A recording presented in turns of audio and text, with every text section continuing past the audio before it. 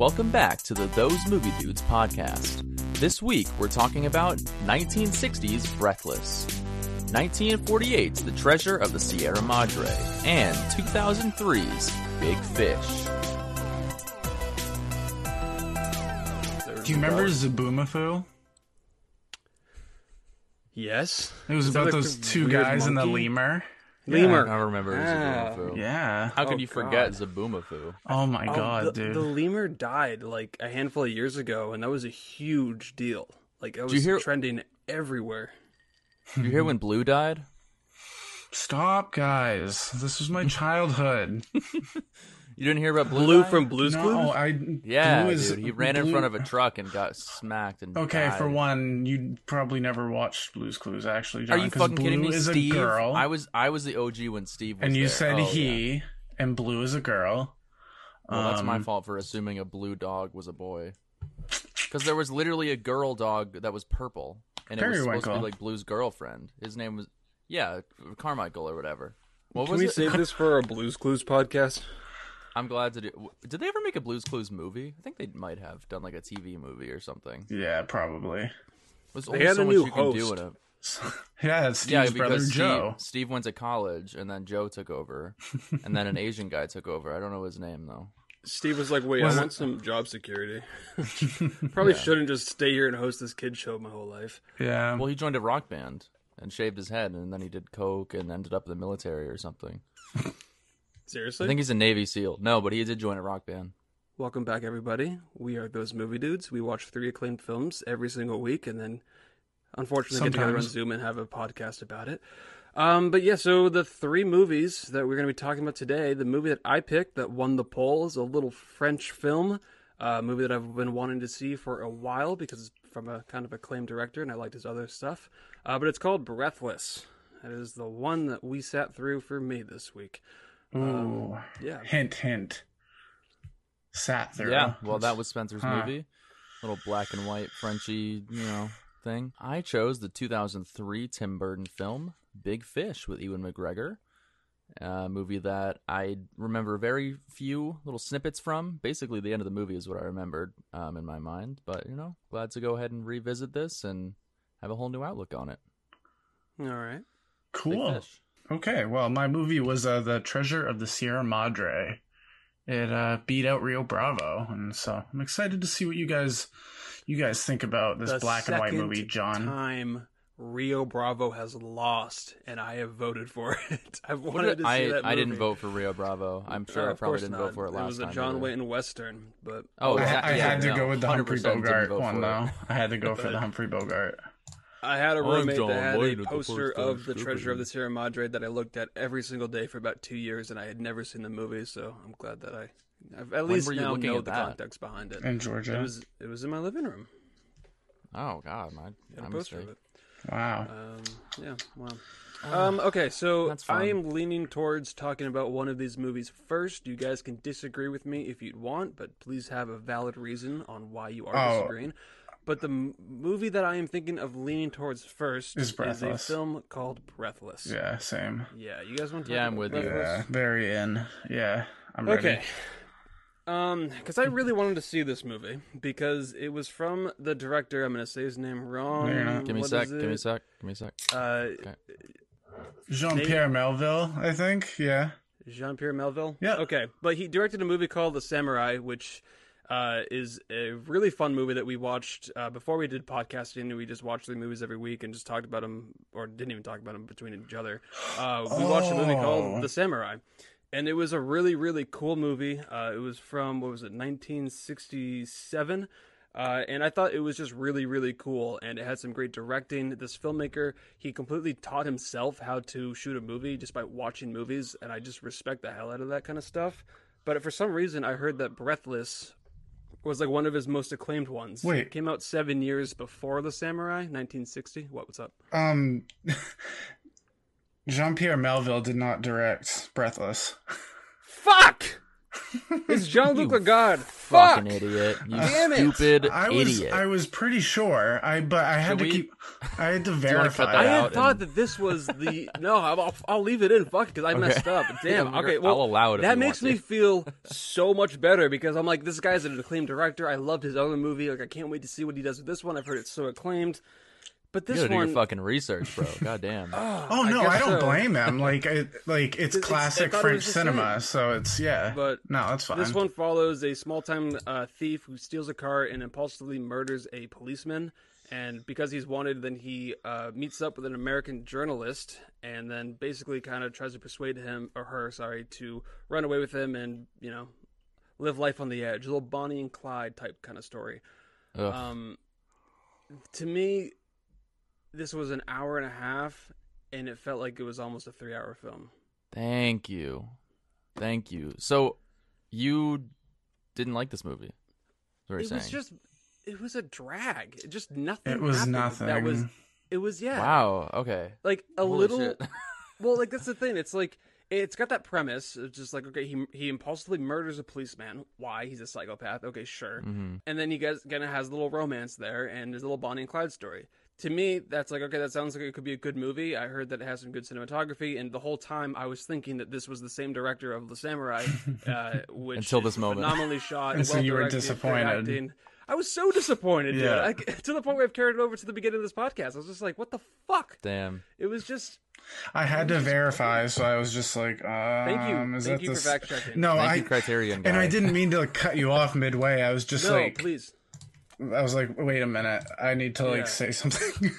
I've worked 50 hours in the last week and have time to really just dive into these 3 movies, but just like, this... Oh, I hate this it. one just... I'll agree with you guys on that. It was fucking so boring, dude. And like you said, the premise sounds somewhat cool. Like this kind of kleptomaniac / sociopath who just kills this police officer and then tries to bring this girl along for the ride. It sounds like a somewhat interesting plot, but it takes an hour and 25 minutes for anything interesting to happen, and then that like climactic scene in the end wasn't even a good climax.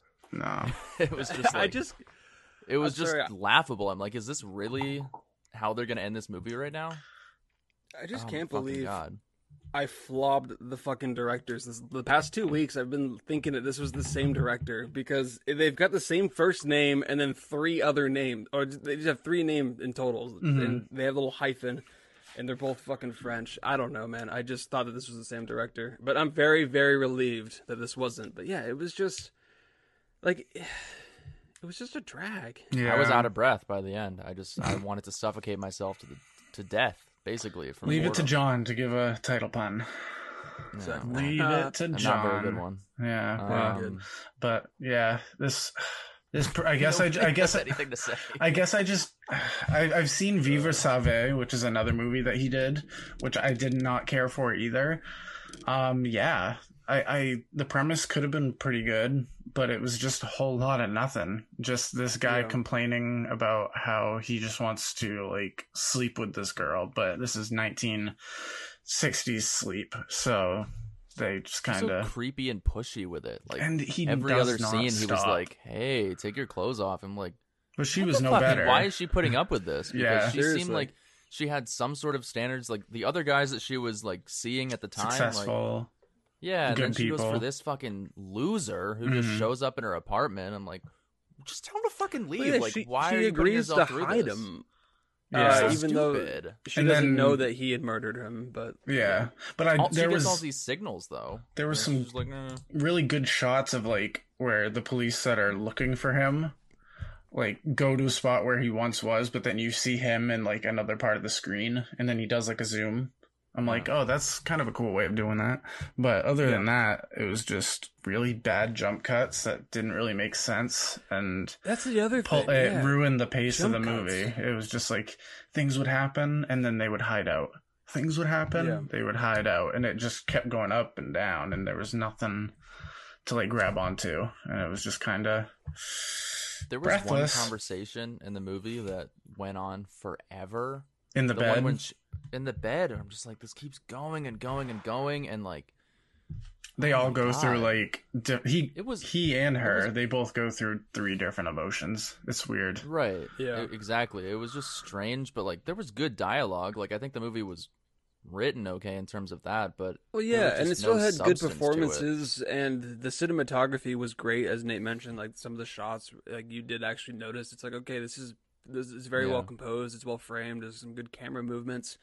And this was actually like one of the big influential examples of the French New Wave of cinema, because this came out in 1960, and it kind of brought a lot of international attention to like the new styles of French filmmaking. I guess that was the biggest reason on why I kept watching and was engaged, was like, because once I got to the point of the story where I realized that I don't care. The characters didn't do much for me. It was just kind of boring. So then I was like, okay, let's just watch this from a technical aspect. It's pretty solid, to be honest. I mean, from what they were able to do and what they were able to bring to this movie, I thought that the cinematographer honestly saved the movie. He did a great job with it, and it looked kind of cool. And is this on Criterion? Yes. It is? It is. Okay. Well, not going to buy it. No, definitely not. Maybe somewhere down the line if I become too OCD-ish and I just get everything because I need to, then I might do that, but... No, I wouldn't say it's really worth it either. Yeah, I think we're all in 100% agreement. I thought the cinematography was good. Like I thought it kind of made the film have this like 50s elegant sort of setup of Paris. So that was cool. I kind of got into the vibes of that, but other than that, the characters were just really boring. They just kind of lollygagged through the film, and there was just no substance, no personality. And I hated the dude. The dude was so unlikable. So unlikable. Yeah. Fuck me, man. Yeah. Yeah, and they were just hard characters to read. You didn't know what they were going to do. Yeah. And I was just kind of like, well... The motivations made no sense. They make up their minds. I'm just going to sit here and just keep checking the timeline to see if I'm almost done.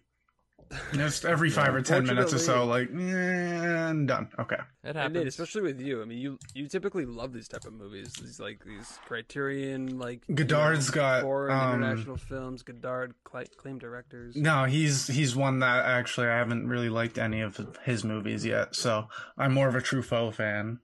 So who was also one of the writers on Breathless. Tarkovsky. He's kind of like one of those kind of filmmakers for you. We're just not a big fan, despite the acclaim. I appreciate Tarkovsky's vision and how he is able to helm the camera and how the cinematography just blends to a story really well. It's just the stories are just nothing, like more nothing than Breathless. But with Tarkovsky, at least I have something that I know other people like, so it's got good reputation. So at least I can say I've seen an acclaimed movie that most people love. I just don't. What kind of score does this movie have? Like, what's the critical response for this movie? For Breathless, it's pretty high. Amazing. It's got a 97% Rotten Tomatoes. Shit. I mean, it's on the Criterion Collection, so that's one thing. It's got a 7.9 out of 10 on IMDb, and it's got like a 4.0 on Letterboxd. 3.9 right now. Yeah, 3.9. Sure. It's a very well received movie, and I think that's maybe I had a little bit too much expectations going into this. And also thinking it was from a whole different director that really scared my view from it. And that was my own fault. But still, this was kind of just a dud. And I really wished my other movie won last week. Because I actually bought that movie on Criterion and still haven't seen it. But whatever. It is what it is. Before I grade it, I want to ask you guys, what did you give it? Nate? What did you end up giving Breathless? I sadly, even though this is on Criterion, and even though this is up my alley, it's the wrong alley. 2.5 out of 5. Yeah. Holy shit! Wow. Oh my god! You got a rotten Criterion over there? Yikes! Well, I don't own it, so I know. I thought that was a movie that's on Criterion that you give a rotten score to. I guess it was just the nothingness and just kind of. I feel you. Back and forths were kind of unstable, and he was just annoying. He wasn't a character you liked. You kind of like the girl, but then again, she's also kind of like doing other things as well. So just kind of nothing. Like the beginning was kind of good, and the end could have been good, but other than that, the middle was it was like 2 pieces of bread, but you only had 1 piece of bread. Like that's how I felt. Okay. I don't know, but it was just missing something, and I guess I'm not a Godard fan. That's okay, though.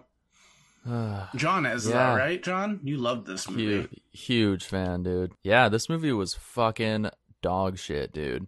Whoa. I really just I had to pause this movie like 8 times just to take breaks. Like I do that just because of my OCD.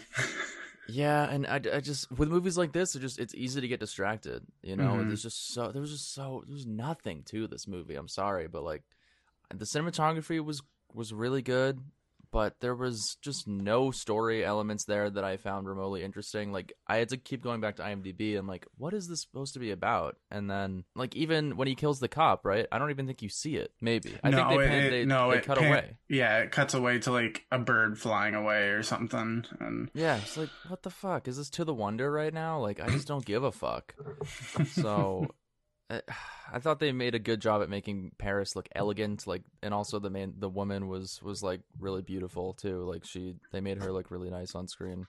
But the guy was just a piece of shit. I don't like men like that in real life, let alone characters that. I mean, I haven't really met any sociopaths as far as I know, but he was just a total dick to women anyway, just trying to get what he wanted, expecting to get what he wanted out of her. Don't like people like that. So 1 out of 5. Ooh. For the cinematography alone, that's the only reason it gets a 1 from me. Boom diggity. Even if Nate and I gave this a 4.5 out of 5 each, I bet you would still give it a 1 out of 5. So I guess that's no surprise from John.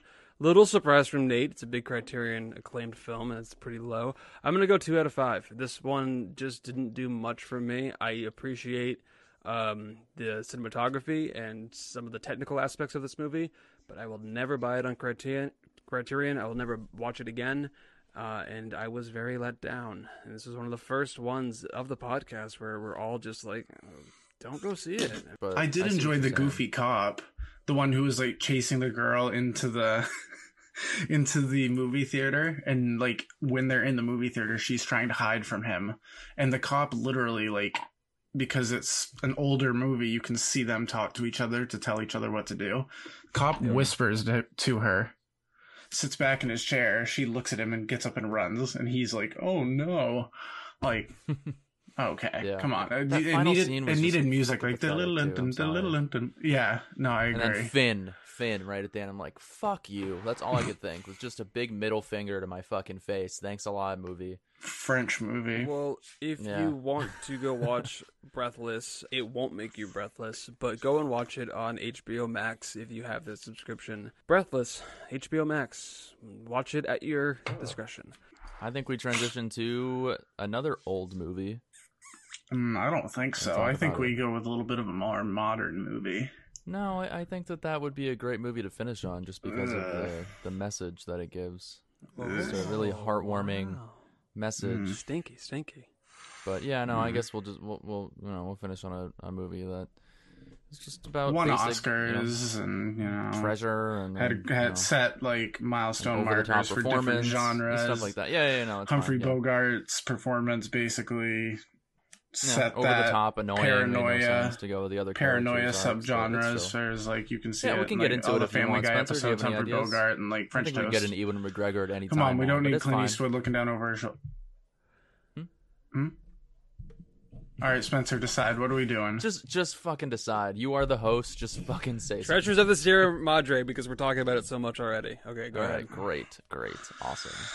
Okay, I suppose we can talk about The Treasure of the Sierra Madre, directed by John Huston, starring Humphrey Bogart and Walter Huston. This is a classic black and white movie. You've got Humphrey Bogart, just this kind of bum looking for work in Mexico, and he meets a couple guys, and they go on a good old gold hunt. They go mining for gold, and you see how some paranoia sets in. You see what money can do to people, and you even get some, like, Mexican, American, Indian battles in between, and it's kind of funny and kind of goofy. Yeah, kind of. It was very innocent, shooting, but I guess. Yeah. Yeah, but I've heard it as a classic, and I want to know if John thinks it's a classic. John, is this a classic? I'm sure I could see why this would be a classic. It's just Oscar winner, good old fashioned gold rush kind of adventure, sort of, with these guys that just meet up and pull some money together to go out there and try to find some gold. And obviously they do find some gold and then run into some other people. IMDb number 149. This movie is just over 2 hours. I didn't mind this movie. I did not mind the film.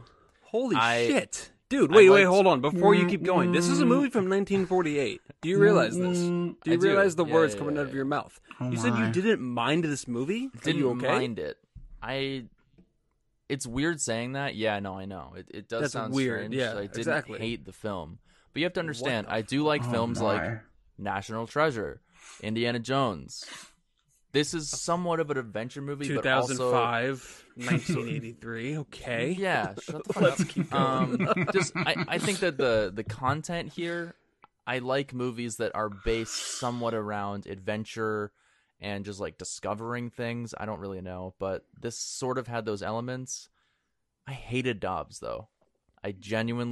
I think that back in those days, people latched on to these performances that were somewhat over the top, people spiraling out of control on mass paranoia and just losing their minds. It didn't make sense to me because the other characters didn't seem to share any of these aspects of their personalities. They were just like chill about the whole situation. And they understood. He was just losing his mind over like, and he would come up with these insane scenarios, and these guys were like, "Fucking wrong! What's wrong with you, bro?" Like, what? And just time and time again, he just kept losing it. It became annoying to me at times because it was just I just couldn't stand that character, and that's kind of what the movie revolved around, was this dude. Yeah, so. but then again, it's Humphrey Bogart, who I don't care. Legend from Casablanca, the African Queen. I mean, you name it. He's one of the most like highly regarded actors of our time, and he gave a phenomenal performance in this movie. Yeah, his character wasn't great, but his performance, like Streetcar Named Desire, even though you don't like those characters, their performances are just like, damn, this is really good. But surprisingly, this actually wasn't one of Humphrey Bogart's most known. Well, it is one of his most known movies, but his performance-wise, it isn't like regarded as like one of his best. That's obviously Casablanca. But he was great in this movie, and for a movie that was made in 1948, or at least released in that year, this did not feel like a movie from 1948. Just from the dialogue, the tension, the cinematography, the lighting, the black and white cinematography was great, and the performances. Yeah, it was really engaging. Even though it was a little long, it was still like, this is a really engaging movie. Like, I was hooked from pretty much the beginning. It was a very layered story too that felt newer than the time that it came out. Yeah, and it set a lot of the tropes that you'd see be like parodied in TV shows and movies. Just everything about, oh, we all found this valuable thing. Now, can we trust the people around us to not take it? And it was just kind of funny seeing all the little things happen, like with the money in the hole, and then the little lizard was in there. Yeah, and he was just like, well, all right, go ahead. If you don't believe me, if you can't trust me, go ahead and check. And you could just see Humphrey Bogart go from this guy who you thought was going to be this great guy who's going to find it big. He gets told throughout the entire movie by this Howard character, you don't want to be too greedy. Like, let's leave now. We'll be fine for the rest of our lives. But Howard kept telling him those bad things, and he ended up he became it. And Humphrey Bogart was just perfect for this. I couldn't imagine anyone else in this role. Classic black and white character, personally. No, this movie's got a lot of acclaim, and I can certainly see where it comes from. I would have liked if this movie sort of focused on the cultures clashing, and they do focus on it a little bit, like with the Native American. I feel like they ran into Native Americans and Mexicans at one point. I think, because they were like Mexican bandits, and then there was like also some Apache Native Americans. Yeah, and they focus on that a little bit with the older guy. I can't Howard. remember his name. Yeah. I really liked that, and like Curtin was there too, and like I kind of liked the rapport that they were having, because they went from just like clashing with each other to sort of getting along, because this guy was like a healer of some kind.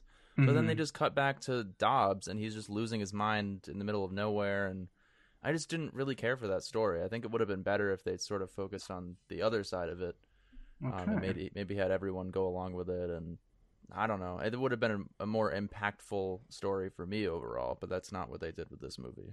Yeah. So okay. That was my thought. Okay. That's why I didn't like it as much. Oh, all right. Okay. Sure. Well, all right. Yeah. So John doesn't like it. So let's chill. I'm just letting you know. No, that's cool. He said that he didn't mind it. I didn't mind it. That's what's important. Didn't say I liked it. Didn't mind this movie. Yeah. Yeah, but if it's like a 2 out of 5, then it doesn't matter. We'll see. We'll see. But yeah, I mean, this one, it's been so highly acclaimed and regarded as long as I could remember. And I've wanted to see this for a while, so I'm glad that we finally did check it out. I think that it is just a little bit too long. I felt myself checking out just a little bit towards the third act, just because I was kind of like waiting to see like what happened and what the resolution was. And once it happens, it's like, okay, that was a solid movie, but it didn't blow me away as maybe I was thinking it would. But I still thought it was a very strong movie with some great performances, cinematography, directing. I mean, the technical aspects, this movie has got it down. Even though some of the movie kind of, you can be like, all right, they're on a sound stage right now, but whatever, let's ignore it. Let's move on. It still looks pretty cool. The lighting they're doing a good job with. But yeah, it was just a fun kind of like paranoia, like adventure movie. And all the shootouts and like the constant tension they'd have with the bandits that would always come and try to like kill them and shit. Like, it was just kind of fun. And like, there's one big scene where they're like, should we kill this person? Let's go have a meeting and talk about it. They go have a meeting, talk about it, come back. I think we're gonna kill you, but can you help us fight these bandits real quick? Like, they just start firing. Like we're gonna go with scenario number 1. He's like, okay, how about we don't do that? And he laid him out like perfect options. Like, okay, you get 3 options you can do. You can kill me now. What? Yeah. Like, let's think of just how it was in the Old West, I guess. You know? But this movie created the trope that you'll hear in a lot of other things about badges. We don't need no stinking badges, because he's like, they're trying to say that they're like cops or whatever, and he's like, no, you're not. It's lawless, dude. Yeah. No. Oh yeah. Yeah. But yeah. So you guys want to grade it? I'm gonna let John grade it first. Yeah. I feel like he's way below all the rest. So go ahead. I wouldn't say I'm way below. We only have a 5-star rating or 5-star rating scale, so I can't be that far Even if off. you praise a movie, like you said so many great things about A Streetcar Named Desire, and then you're like 2 out of 5.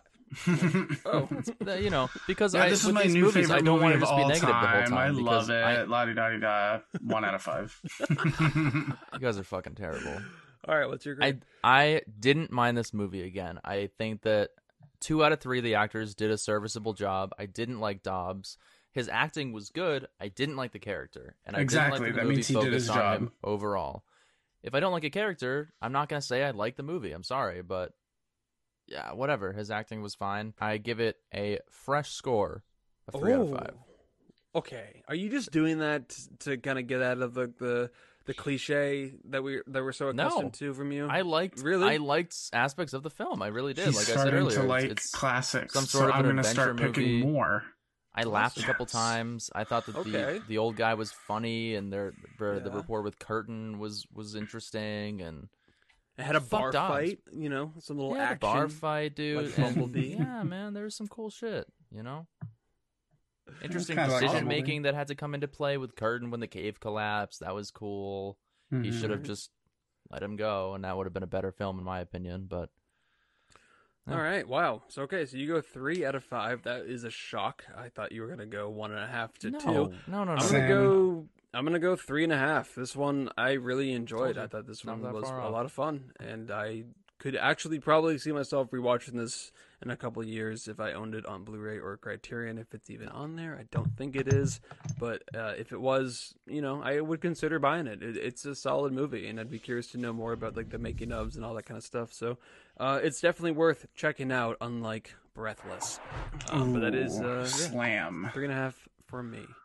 Yeah, well, Jean-Pierre Melville did a great job directing this movie. As he's directed every movie. Yeah, he's directed every movie so far that we've done tonight.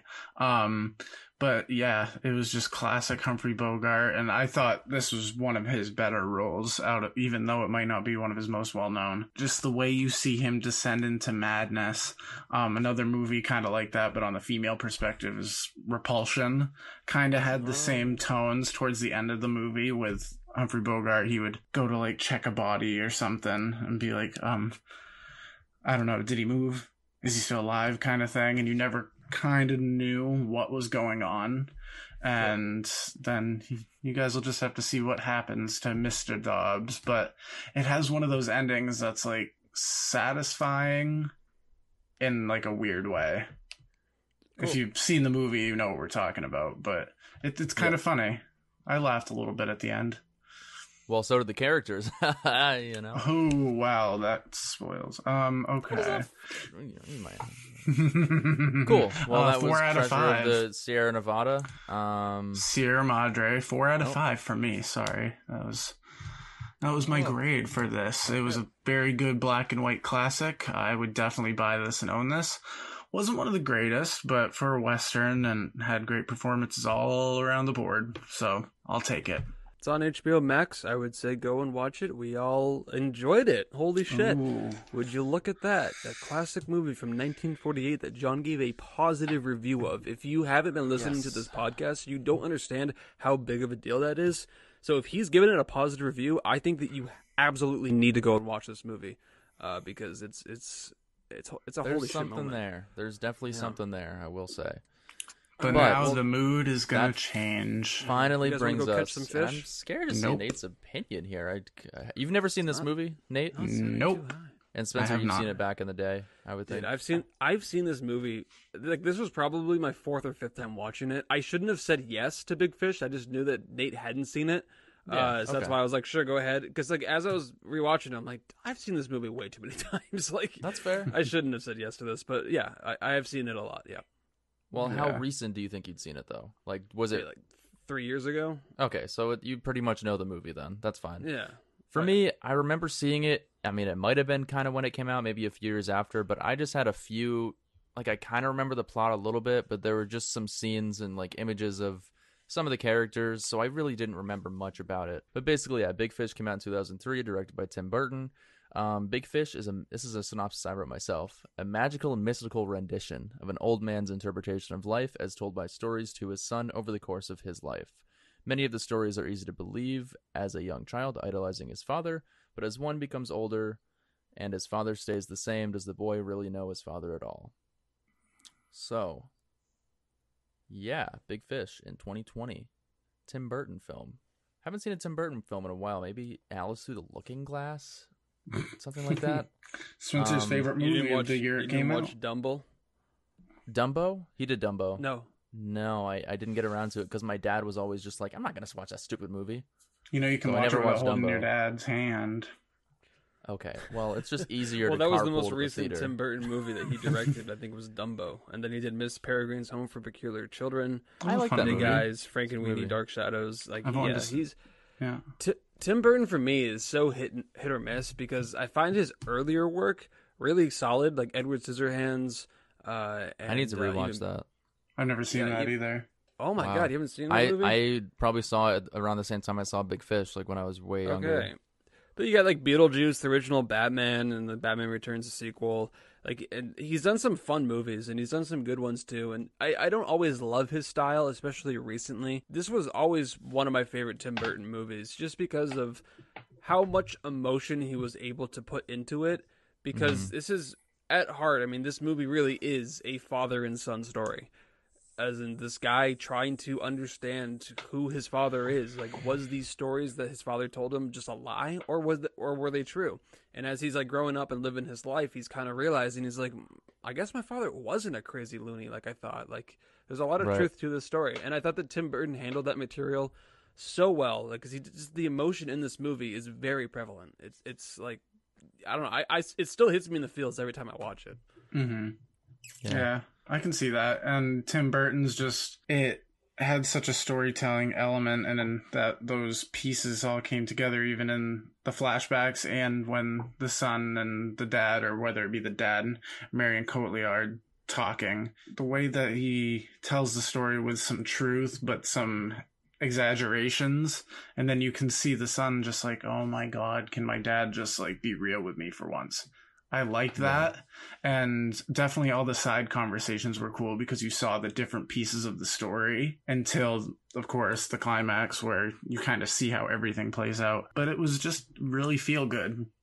Like, there was no real bad emotion, I thought, in this movie. It was just like a dream.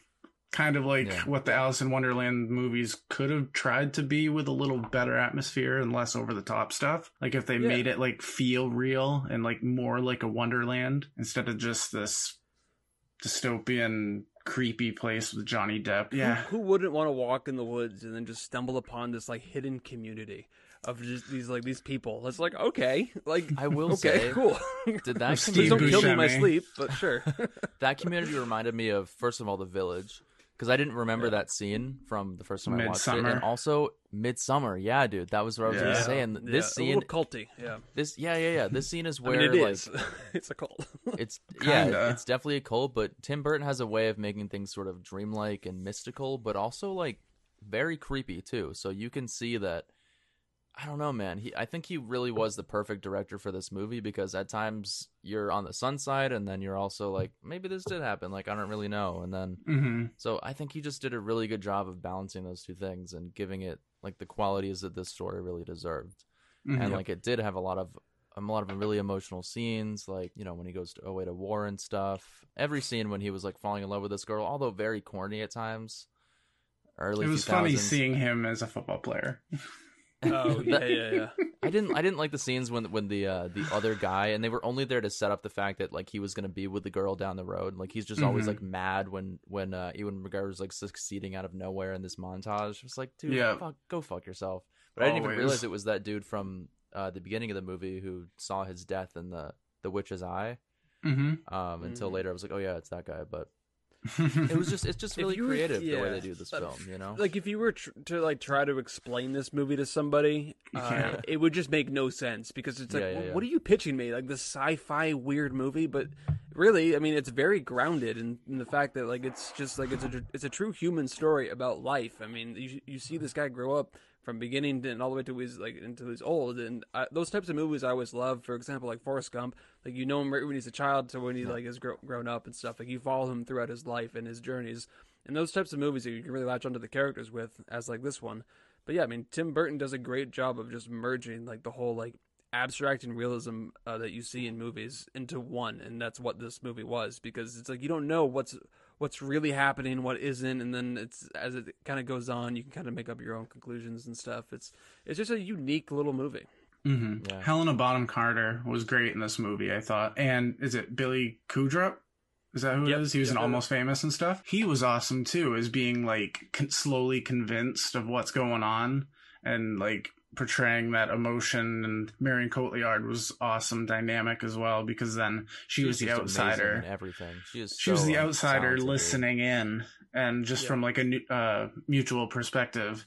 And it was nice, and seeing how everything played out in the end, it was like bittersweet in a way, if that makes sense. But it did have a really good message, and the whole story of the big fish, it set up the world really well. Like, okay, we're going to tell a very real story, but be ready to be amazed. Almost like a magic show. Sure. Tim Burton is like the definition of what a magician's type of movie would be. Just kind of fantastical and very bright. And this movie had bright moments, but it was spooky, but more like storybook spooky. And that's just kind of the Tim Burton touch. And he really explores what you can do and pull off cinematically, which I really appreciate, because not a lot of people take the risks that he does with just the over-the-top, like, in-your-face style. And this is the only one of like the ones that just really stand out to me, as in like it really works because it's a good balance between the two. He doesn't go full Tim Burton, Alice in Wonderland, Johnny Depp, like dancing around in a unicorn suit. He goes pretty legit. Like, I mean, he has some fun. He tweaks some stuff and has some fun with the cinematography and whatnot. But yeah, it's just a very like grounded, emotional story about a father and son, and like them trying to like reconnect over the years and stuff. Yep. He uses those weird elements when he has to, like the scene in the town when they're just kind of like dancing around and stuff. That was like mad creepy, dude. But you're in a dream, la da da da. And the spiders and stuff, and like the tree, you know, pulling like the whole weeping willow thing on him. Too, sort of. That he has to go and like It's perfectly set up for Tim Burton. I'm so glad that he did this movie, especially back then when he was really thriving in the industry. But I just, it, like you guys said, it's a very emotional story. And I love those films that kind of just like flash back, and then you go along with the characters throughout the entire thing and just learn so many things about them. And you can kind of see it from multiple perspectives too, because you see it through Marion Cotillard as kind of like the outsider with the rose-colored. How does it? What is Marion it? How do you say Cotillard? it? Marion, whatever, dude. Her, the wife. Carlington or whatever you said. I don't know, dude. You see it with like the rose-colored glasses. It's like the first time hearing these stories, and she's just like perplexed by them, and then the son is just like, dude, not again. And then, and then the wife is Jessica Lange was also really great in the movie, and she is just she loves this guy. Isn't she great? Jessica She's Lange, always amazing, dude. She's great. great. Really good cast, genuinely good cast, and what better guy to play the leader of the circus than Danny DeVito? Danny DeVito. Oh, So man. Oscar. He should have won an Oscar for this. 100%. He's fantastic. It had those typical Tim Burton Yeah, actors in this film, like Helena Bonham Carter. You know, it had them all. So it had the tall guy from House of a Thousand Corpses and The Devil's Rejects. oh, He played Carl. Passed away really young. I mean, he was 32 because of his size. His size. Yeah, unfortunately, yikes. he passed away. Yeah. He was great in the movie. Though. Oh, in all of the movies that he was in, he just portrayed the perfect character. And of course, it was something that wasn't good on his body. It obviously took a toll, but he was fantastic every time he was on screen because he was menacing, but then he also portrayed like a lot of pathos with his emotions in his eyes. And he's awesome, kind of. And he was Carl. Like you related to this 15, 20 foot guy. Like I love every single time he said his name. He's like, "Yeah, I'm Carl." Everybody's like, "Oh, all right, cool." He grows a better facial hair than I do. He goes from like, "Oh, I'm a giant. I eat a lot of stuff. I make big hole in barn that look like body." Oh, hey, I'm Carl. Yeah. It's like just a nice dude that wants to. Hey, Carl, how'd you? But I like how Ewan McGregor is just like, "I'll go find him." Yep. It's like, okay, who named you king of the town? Obi-Wan. Hey, it's Ewan McGregor. Yeah, it's Ewan McGregor. He can do whatever the fuck he wants. Go play with your lightsaber. He didn't cheat on his wife with Mary Elizabeth Winstead, but Mary Elizabeth Winstead. He cheated on his wife with Mary Elizabeth Winstead. Yeah, he was married for 25 years, and then they did Fargo season 3 together, and then. What? Good for him, dude. No, not good for him. That's not. Who's his fair. wife? And his own daughter blasted something? him on social media about like how much of a shitty father he is for doing this to them. It's like it was a little personal. God, bro. Yeah, that's a little awful. intense. That's like a David Hasselhoff situation with like the cheeseburgers. Oh. Going back to 2003, I don't know, dude. When he's blackout drunk and just being filmed eating cheeseburgers in the bathroom By his daughter, by like his 13-year-old daughter. He's like, "Dad, you what need the to stop, fuck?" Dad. We shouldn't be laughing at this because it's terrible, but yeah, okay. It's fun to laugh at celebrities because they're not real people. Yeah, they all have money. They have money, so it's not real. Yeah. All right, let's grade this beach. Yeah, Spencer, since this is like your fourth or fifth time seeing it, what would be your thoughts this time around? When I watched this movie a handful of years ago, like I remember it kind of being like with you, John, and like you hadn't seen it in a very long time, so you wanted to revisit it. Because I thought it was a long time ago. I don't think we'd watched it together, but I'd seen it a long time ago, and then a handful of years ago back, I'm like, I gotta watch this again because I don't remember much. Watched it and loved it. I was like, this is amazing. Then I kept on showing it to people and watching it again. And then now it's been a couple years since, and I've seen it again. My grade isn't the same as it was a handful of viewings ago. I think I went really high because it just really impacted me emotionally. Like I remember the second time watching this, the ending with him kind of just walking out and seeing everyone else that's been in the movie and all the characters that you've known. I got so choked up. I was like, this is emotional. Like I'm feeling things right now. Like this is a really like solid movie with a great ending. So I gave it a pretty high score to begin with, but rewatching it now for the fourth or fifth time, it's gone down a little bit. It doesn't impact me the way it used to, but I'd still go like a good 4.5 out of 5. I mean, I still just really enjoy this movie. I do. It's just a nice movie to just go to. You feel some emotion with. You get some good visuals. You get some good. It's just like a good story. Like it's a movie. Like it makes you immersed. It is a movie. It does its job. I have fun with it. So yeah, 4.5 out of 5 for Big Fish. And because I've seen it so many times and still like will easily sit and watch it again, it's got to be that high for a reason. I mean, yeah, 4.5 out of 5. I mean, I went 5 out of 5 a while ago, and I knocked it down. So I expect you to go lower, like a little. But Nate, what would be your grade for the first time viewing Big Fish? It was definitely a fun movie. So there's a lot of times in movies where jumping back and forth between real world and flashback sometimes throws me off because sometimes the timelines can get chalky and you're not quite sure what's matching up right now. But this one worked really well. All of these characters were super relatable, and you grew to care about them throughout the entire thing. And Ewan McGregor was perfect for this. Still a little out there. There were some, like, this might sound weird, but like hue and saturation things and the colors. Just, I know it was part of the dream, but that part wasn't as, I didn't care as much about. But it was the way he told the story, and the characters were portrayed by everyone who played him. I thought was fantastic. I was gonna say it was my favorite Tim Burton movie, but I think Batman Returns is still my favorite. But yeah, this movie's definitely very, very well done and well cast, and one that Spencer had recommended for years. Probably since I met you guys. You were like, you should watch Big Fish. Because I had definitely been rewatching it during the time where, like, I think we were like living together, and I'd known you, so I've been like, oh dude, you gotta watch Big Fish because it's so good. And then you're always like, no. Yeah. Maybe it's not a horror movie. Kind of. No, it's me telling him to watch it, it's an automatic nope. Yeah, I'll watch it on my time, bitch. Fuck you. Or when it gets voted on by the people. When it gets voted on. It's about fucking time. I don't even know what this went up against, but I'm pretty sure it was a runaway, as far as I know. Sleepless in Seattle. Another this was a runaway. Did you also pick this one? 4 out of 5. Very, very good movie. It was fun. It was heartwarming. Didn't quite get a tear out. Like, I could feel it developing, but it just didn't have that extra, like, what's that song that love lift us up where we belong, and I'd start crying. Maybe if we had watched Sleepless in Seattle, that would have happened.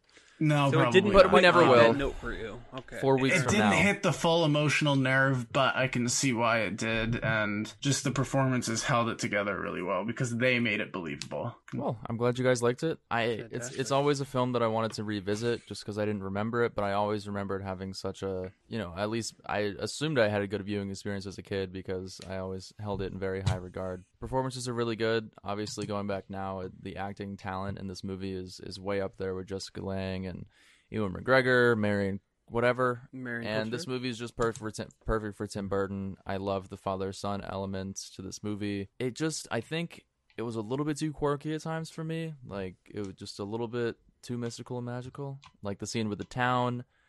Didn't really care for the town. I kind of wish maybe they focused on some other elements of his life. Because they do go back to that town again, and there's like another character and stuff, and that they revisit with. I think if they had focused on maybe just some other story over the town, I would have liked it a little bit more. So I wasn't let down, but I think I was expecting to be like blown away by this movie just a little bit. And I don't think I was, but it's still a really, really good, impactful story that I do want to revisit again at some point. I'm going to go a little bit lower. I'm going to give this a 3.5 out of 5. Oh, man. It's a very, very good movie that deserves to be watched over and over again, but I've seen better, personally. Same. All right, It's well, still maybe a very you should good movie. pick better. Ooh. Okay, well, maybe you should too, Breathless. Ooh, Absentia. Although I thought it was going to be great. Big Fish. It is on Amazon Prime. That is where we watched it. If you would like to go and watch it, if you haven't seen it, and if you kind of aren't a fan of Tim Burton, I'd say definitely check this one out because it's different Tim Burton. It's Tim Burton that you're not kind of used to. It's not like in your face Tim Burton. Or like you're familiar, but it's like, okay, what else can you do, Tim Burton? It's worth it, I think, to check it out, and it's a good movie. It's got some good intentions. It's got some good heart. It's got good messages. Yeah. Big Fish. It's got spiders though. A little scary. And at this point, because we have talked about all 3 movies and we've graded them, that usually brings us to our next part of the podcast where we announce next week's podcast. But that is no more. That is not going to be part of the ending of the podcast anymore, because if you are listening to this right now and it's a Friday or Saturday as the episode drops, go to our Instagram right now and pick the movies that are going to be on the podcast for next week, because they are in our stories. You can vote right now. And that is where our picks are going to be. So if you want to help dictate what the next episode is going to be, please go to our Instagram at Those Movie Dudes and vote in our stories. Then you can help kind of. We're gonna pick some great ones. Picking great movies. We've been on a good streak. Audience. Yeah, cool. Oh yeah. And if we would like to do that. We enjoy talking to you along guys. with us on last few episodes. You may know of our new segment, Mainstream Boy, where we talk about new release movies, mainstream films, stuff that's not Breathless and The Treasure of Sierra Nevada, Madre. What is it? Oh man, John, non-black and white movies, mostly movies that star Joey King nowadays because things aren't coming out in theaters. But every Monday we will release a new episode where we talk about 1 or 2 new mainstream films that are coming out on VOD right now. So if you're into that, hosted by, good old friend Johnny Boy and Spencer and maybe Nate if he wants to play along. Maybe not. No, it doesn't look like it. Well, it depends on if the movie's like good or not. It probably won't be for a while. If it's like Relic, then no. Cool. But yeah. Well, yeah, that's Mainstream Boy. We have 2 episodes out now. You can go ahead and watch on Podbean, Spotify, Apple Podcasts. But every Monday. Cool. And if you care about Criterions, we have a new show. Ooh, I just dropped a couple. We have a new show. The thing John was talking about. Okay. Coming out on Wednesdays called The Criterion Criteria. We had a different title, but it turns out 3 other podcasts have the exact same title.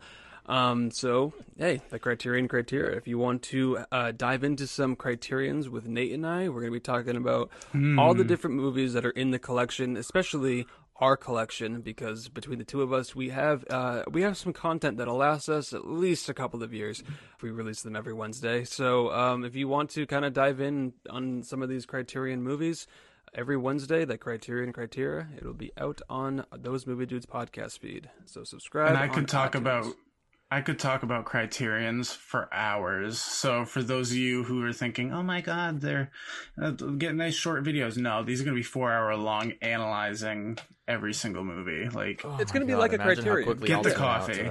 Get the coffee. We're doing this. We're doing this hardcore. And the first movie we're doing is Stalker. No, Spencer, wouldn't you rather talk about Kissing Booth 3? I'm not doing that. Like upcoming Absolutely not. movies with Joey. Oh, okay. Okay, yeah, let's not talk about that. Great. Well, I'm going to sign off. Thanks for watching, guys. This has been Those Movie Dudes, episode 24, as far as I know. Big Fish. Go watch it. And make sure you guys subscribe and rate us 5 stars on iTunes. And also, if you don't have iTunes, you can listen to us on Spotify and Podbean. That is where you can find us.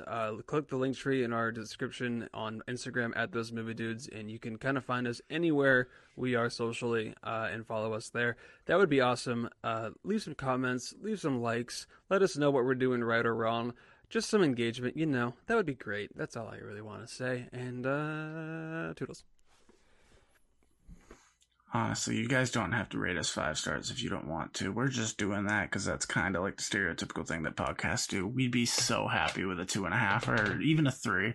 If you remember the grade system that we gave you, even a 3 we'd be happy with. It's better than our 1 right now. So, actually, I don't know. If it is, let me know at this current moment at 8:48, how it was. And, yeah, I don't know. I'm just kind of rambling now. I did get to watch Picnic at Hanging Rock. It's kind of bizarre. Yeah. Criterions. You should go out and buy some at Barnes & Noble because they're, like, fucking awesome and shit. Yeah. And for those of you who haven't watched Solo yet, I'm coming.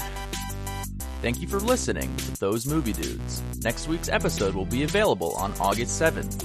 Stay safe and wash your fucking hands.